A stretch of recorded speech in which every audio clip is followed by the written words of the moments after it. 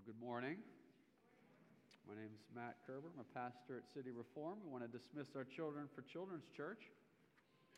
As they go, I'll just spend a moment to orient you to a first chapter of a new book. If you turn with me to page 6, you'll see that our reading today, a scripture reading, the sermon is from the book of Nehemiah, chapter 1. This covers the entirety of what is a short chapter. We just completed a sermon series leading up to Easter in which we reflected on some of the great passages of the Bible that teach about the resurrection, the power of the resurrection, and all that it means for us. And as we turn to the summer, we're going to enter into a book that we'll move with throughout the summer. This book is a history book from the Old Testament. And it's really the history book that covers the last section of history in the Old Testament. After the book of Nehemiah, there'll be a period of silence. There'll be a period of about 450 years or so that we don't hear a lot about what's happening. And then we will see God bursting onto the scene again in the person of Jesus Christ about over 400 years after this.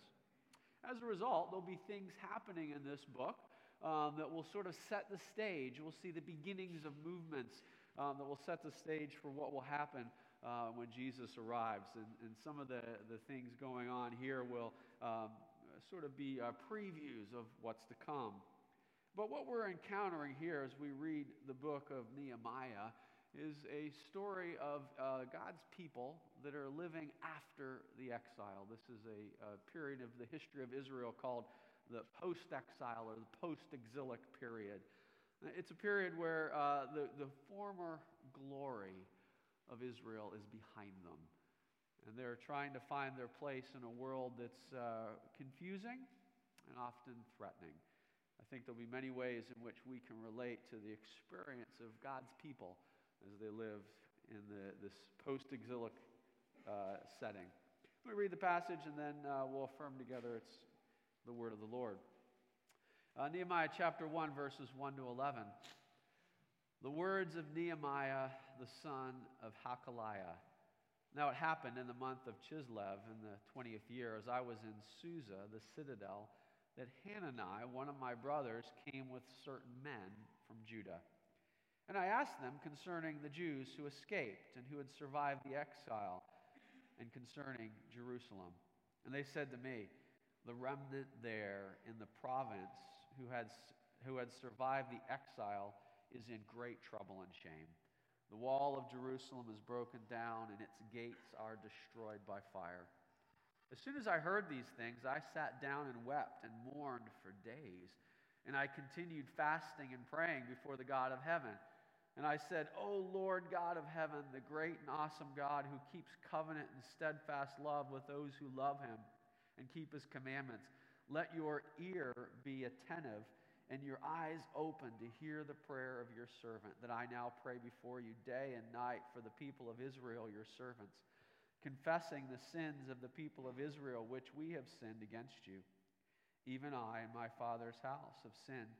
We have acted very corruptly against you and have not kept the commandments, the statutes, and the rules that you commanded your servant Moses. Remember the word that you commanded your servant Moses, saying, if you are unfaithful, I will scatter you among the peoples. But if you return to me and keep my commandments and do them, though your outcasts are in the uttermost parts of heaven, from there I will gather them and bring them to the place where I have chosen, to make my name dwell there. They are your servants and your people, whom you have redeemed by your great power and by your strong hand. O Lord, let your ear be attentive to the prayer of your servant and to the prayer of your servants who delight to fear your name, and give success to your servants today, and grant mercy in the sight of this man. Now I was the cupbearer of the king. This is the word of the Lord. The experience of Israel in this setting was the experience, it's what we call post-exile. They had come back from their exile in Babylon. In many ways, they were living in the shadow of a former glory. You have in your bulletin a little insert that gives an outline of the sermon, help you to follow along. But on the back of it today is the beginning of a new sermon series. We have a special present for you. It's a very brief overview of a timeline of the history of Israel. These are the sort of presents pastors give. You can have sympathy for my children on their birthdays, but it's an exciting present for me. If you were to look at that, I'd just sort of summarize it this way. You can see three periods in the history of Israel in what we call the Old Testament. The Hebrew Scriptures would cover three periods of time. The first would be foundational, beginning with the call of Abraham, the patriarchs, their captivity in Egypt, and their early years in the Promised Land under the judges. We would say these are formational periods for the people of Israel. And then, beginning with King Saul, David, and Solomon, and the divided kingdom that followed, we have a period of the monarchy. And parts of this, particularly under David and Solomon, might be really the pinnacle of the experience of Israel, the greatest power and influence they had. Some of the great songs were written during this period of time. And then, continuing with that, in the monarchy, in the divided kingdom, we see a gradual declension. God's people turn away from faithfulness.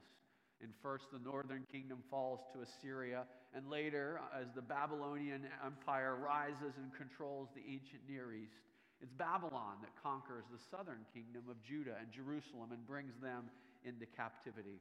There's an interlude for a period of roughly 70 years where the people of Judah are in captivity in Babylon. The book of Daniel covers this period of time. They learn to live as exiles in a foreign land.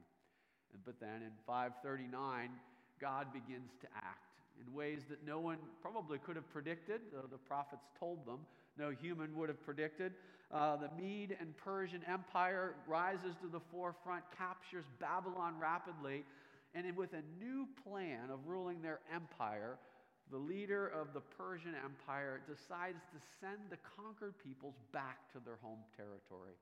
Their plan of empire ruling was to establish people in their home region, to give them free reign to establish their cultural practices and worship the religion of their own people. The belief of the Persians was this will be an easier way to rule the empire. Send the people back, let them live as they want, use their own culture and religious practices to have unity, and just keep taxing them.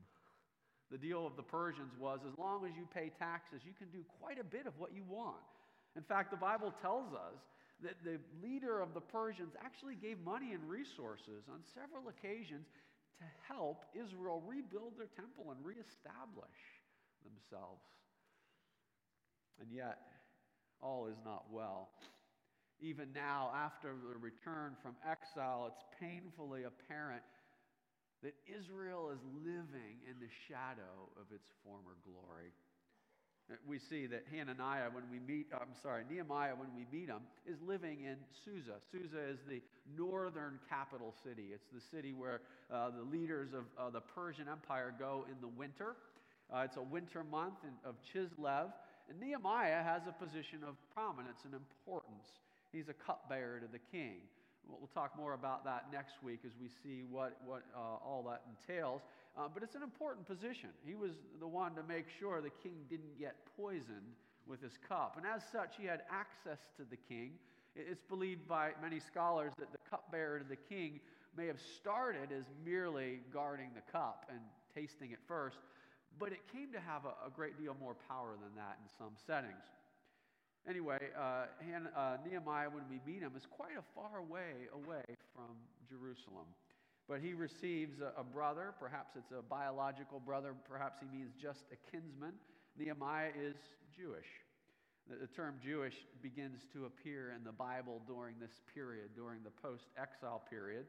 It roughly refers to the people of Judah who had gone into captivity in Babylon and returned. And so we see in this passage one of the first references to the Jews. They are God's people, now having returned to the promised land, trying to live faithfully. Though Nehemiah is living in Susa, in the capital city, he's a leader and has an important role in the Persian Empire, his heart is with his people. And so when this relative comes, he asks, how are my people doing? We see this when we look at verse 26. It says, I asked Hananiah concerning the Jews who escaped, who had survived the exile, and concerning Jerusalem. So the first scene of the book of Jeremiah, it's been a long couple of weeks. I'm mixing my names up. Nehemiah. The first scene of Nehemiah is Nehemiah in Susa asking about Jerusalem, and the news is bad. What he's told is that the remnant there in the province who had survived the exile is in great trouble and shame. The wall of Jerusalem is broken down, and its gates are destroyed by fire. The news is not good. It's likely Nehemiah, like many people living in exile and in dispersion throughout the empire, would have had great hopes. 90 years earlier, when the Persian Empire took over and the first group of exiles returned, great hopes that perhaps God was fully restoring Jerusalem. But life post-exile has not been what they had hoped for. It's been a severe disappointment. The walls are broken down and the gates are burned with fire. That means that the city of Jerusalem is quite vulnerable. They're vulnerable to their neighbors. They're vulnerable to oppressive powers around them. And the glory of the city is a mere shadow of what it was once before. I'd like to do three things as we look at the passage today. I'd like to think, first of all, about how our story can relate to this. In what ways might the experience of Israel post-exile, this period of time in which Nehemiah is writing, in what ways do we find we connect with it? Secondly and thirdly, we'll see two responses from Nehemiah. First of all, he grieved. Secondly, he prayed. So first of all, how do we connect with it? What's it like to live in the shadow of a former glory? 3 years ago, my family and I had sabbatical for a couple of months, and we spent a majority of the time in Athens working with refugees. Living in Athens was living among a people who lived in the shadow of their former glory. Those were the stories of many of the people we met who had fled violence in Afghanistan and the Middle East. They would tell you of the cities that they lived in. In some cases, the very cities that we would be talking about as we read some of these places. People who came from modern-day Iran, perhaps even from the modern city connected with Susa. But the Greek people themselves were a people that lived in the shadow of a former glory, both figuratively and even literally. In the city of Athens, there is a great mountain in the center of the city, and on the top of it is what they call the Acropolis. It has the famous pictures of Athens you may have seen before. In the center of this citadel, on the top of this plateau in Athens, is the Parthenon. The people of Greece today live in the shadow of a structure that was built 2,400 years ago or more. And as you walk around the city and meet the people that live there today, you encounter folks whose best times were behind them. Life is difficult in Greece today. They're a modern nation in many ways, but one of the more difficult places to live in the EU. And there are people that just don't feel like they control their own destiny. Tourists come from all over the world to see their former glory, but the glory of modern-day Greece is diminished and weak. There are people that feel often hopeless, helpless, and living on a memory. I wonder if we relate to that. In many ways, right now, in a civil sense, America is a country that many would say is at the peak of its glory. We have still great national prominence. The economy's good. We have advanced medical technology. If we compare our situation right now with people in human history and throughout the world today, we could tick off the things we don't have. We don't have great economic concern. We don't have any plagues or health concerns that are weighing over us. We don't have fear of an invasion. In many ways, there is a bright sheen on American life. But many Americans are aware that just below the surface there are grave concerns. We live in a day of deeply divided and polarized political discourse. People no longer seem to have a central understanding of what it means to be American, who we are. We're dividing into smaller camps that argue bitterly with each other and struggle to find any sort of common ground. The one thing perhaps many people can agree on, whether you were to go to the left or to the right, people have concerns about the direction that we're heading. Different types of concerns about different things. But it's very common in America today for people to have fear and concern for the future. Our concerns are not unfounded.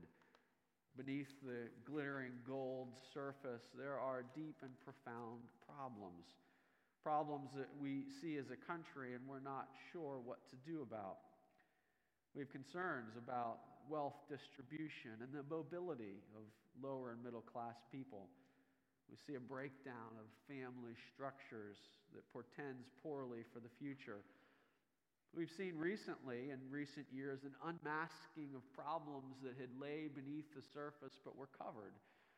An unmasking of patterns of sexual assault, child molestation in many of our various institutions in our country. The opioid epidemic is raging, and many of you may know Western PA is a region particularly hard hit. Depression and suicide are up. I recently read an article online on the KDKA website that said hospitalization for suicide concern and suicide attempts among youth has doubled from 500,000 to 1 million in the last 8 years. Beneath the glittering surface, there are concerns. And while perhaps an outside observer looking in wouldn't say of America that the walls are broken down and the gates are destroyed by fire, many of us recognize there are real concerns.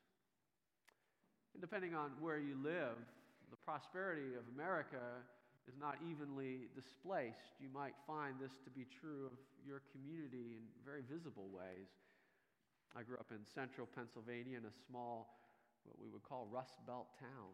My family moved there in 1980, and every single year afterwards, the little town has gotten a little smaller and a little worse. Every year the graduating class shrinks. Every year another business leaves. Like many small towns and parts of America, a way of life is being lost. Pittsburgh, in many ways, was that on a big scale, but parts of the city, the part we live in Oakland, has rebounded strongly. Technology is growing. High-end jobs are evident and can be found. The tech sector, the medical sector, the university sector, the parts that many of us connect with are rebounding and growing. If you were to take a short trip up the river, or perhaps to some of the surrounding neighborhoods, you would find places that have not rebounded. The various post-steel towns along the Monongahela River, many of them lie in rusty ruins. Last night in our support dinner for the Bethany Baptist Summer Youth Program, we reflected briefly on the challenges of the neighborhood of Homewood. A neighborhood not far from here, but a neighborhood that's not rebounded. A neighborhood that struggles with profound problems, problems we wouldn't necessarily need to see. The walls are broken, and the gates are destroyed by fire. We can say that of our civil institutions, but as we read the book of Nehemiah, we'll be challenged to remember that the Israel we're learning about here, the Jewish people who've returned to Jerusalem, are God's covenant people before Christ. And as such, they're not just a civil group. It's not just a city as we know a city today, but it is a covenant people. We'll see the language of covenant in this passage. We're reminded that it's not just a civil reality, but a spiritual reality.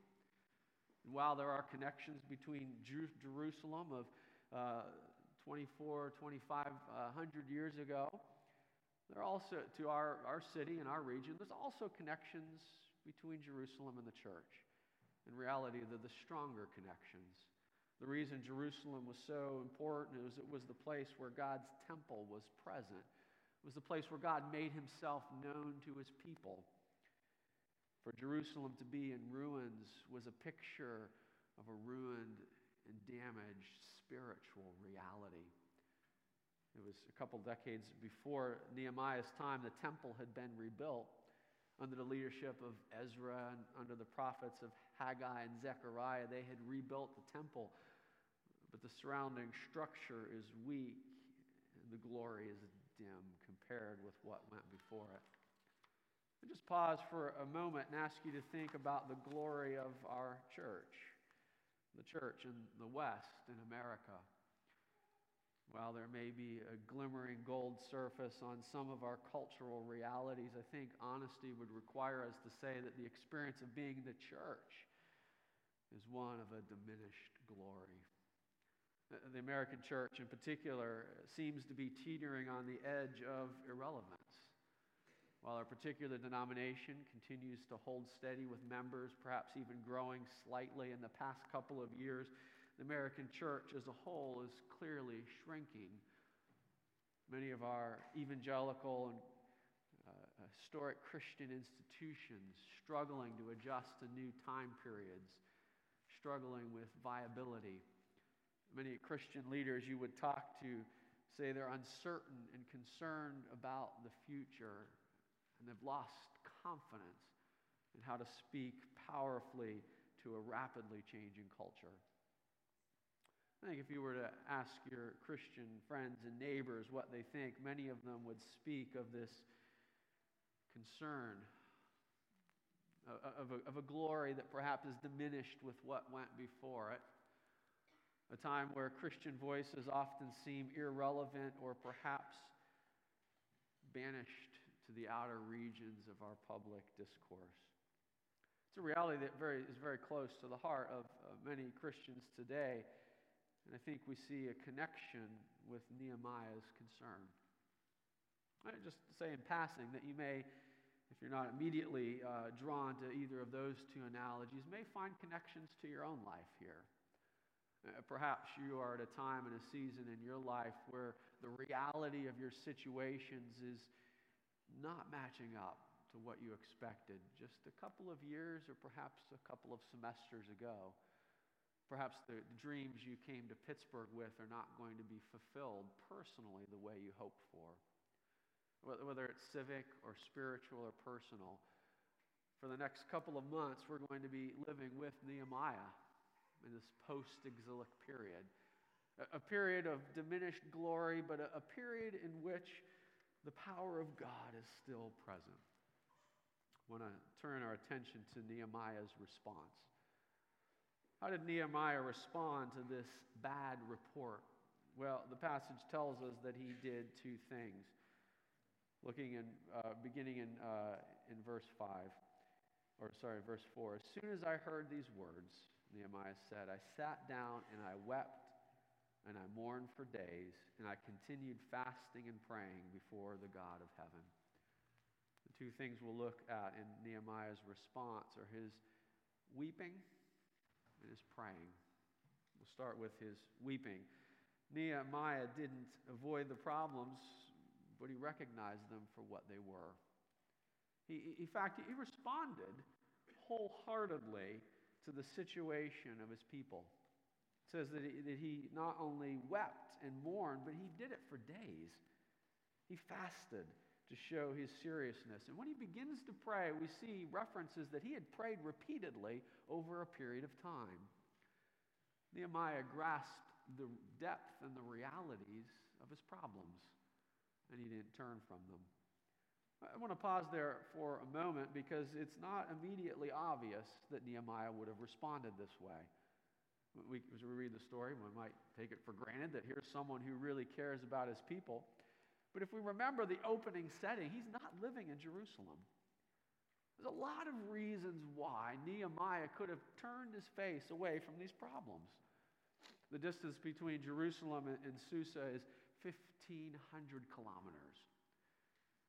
I Googled this the other day because that's what we do. And the modern city of Susa and the modern city of Jerusalem, when you tap on the walk function, it would take you over 300 hours to walk between those two places. If you started walking and walked 10 hours a day, it would take you over a month to get from Jerusalem to Susa. It's not close. And Nehemiah's immediate circumstances are not bound up in the fate of Jerusalem. He's the cupbearer of the king. He is close to power, and the greatest power on earth in this moment, the Persian Empire that stretched from Egypt north into southern Europe and Asia, all the way into India, one of the greatest empires the world has ever known, and Nehemiah is the cupbearer to the king. Nehemiah could have avoided this if he wanted to. He could have denied it. He could have just turned away from his Jewish identity and his heritage if he wanted. If the problem had bothered him enough, he didn't need to pray about it. Perhaps he would have had immediate angles of resource to look to. As the cupbearer to the king, he certainly had access to wine. He could have drowned his sorrows and lived in the moment. But Nehemiah didn't. He looked at the problem for what it was, and he allowed it to bother him. He didn't give in to distraction. He didn't turn his attention to something else. He didn't just throw himself into his duties or say, you know what, maybe I should just be Persian after all.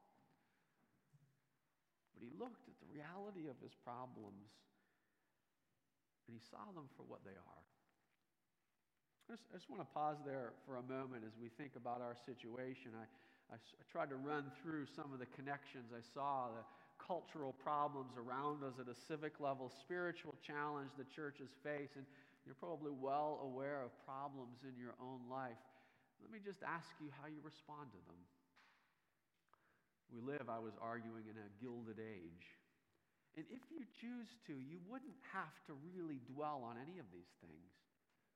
It's not as if the threats and the challenges around us are so overbearing and oppressive you can't escape them. You can escape if you want. Isn't that right?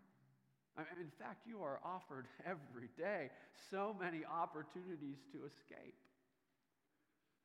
The challenges we face as a church, you don't have to think about them if you don't want to.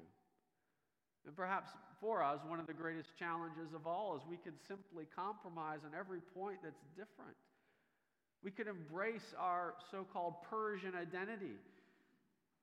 We don't have to stay true to Jerusalem. When I say that, I'm saying that's the temptation before us.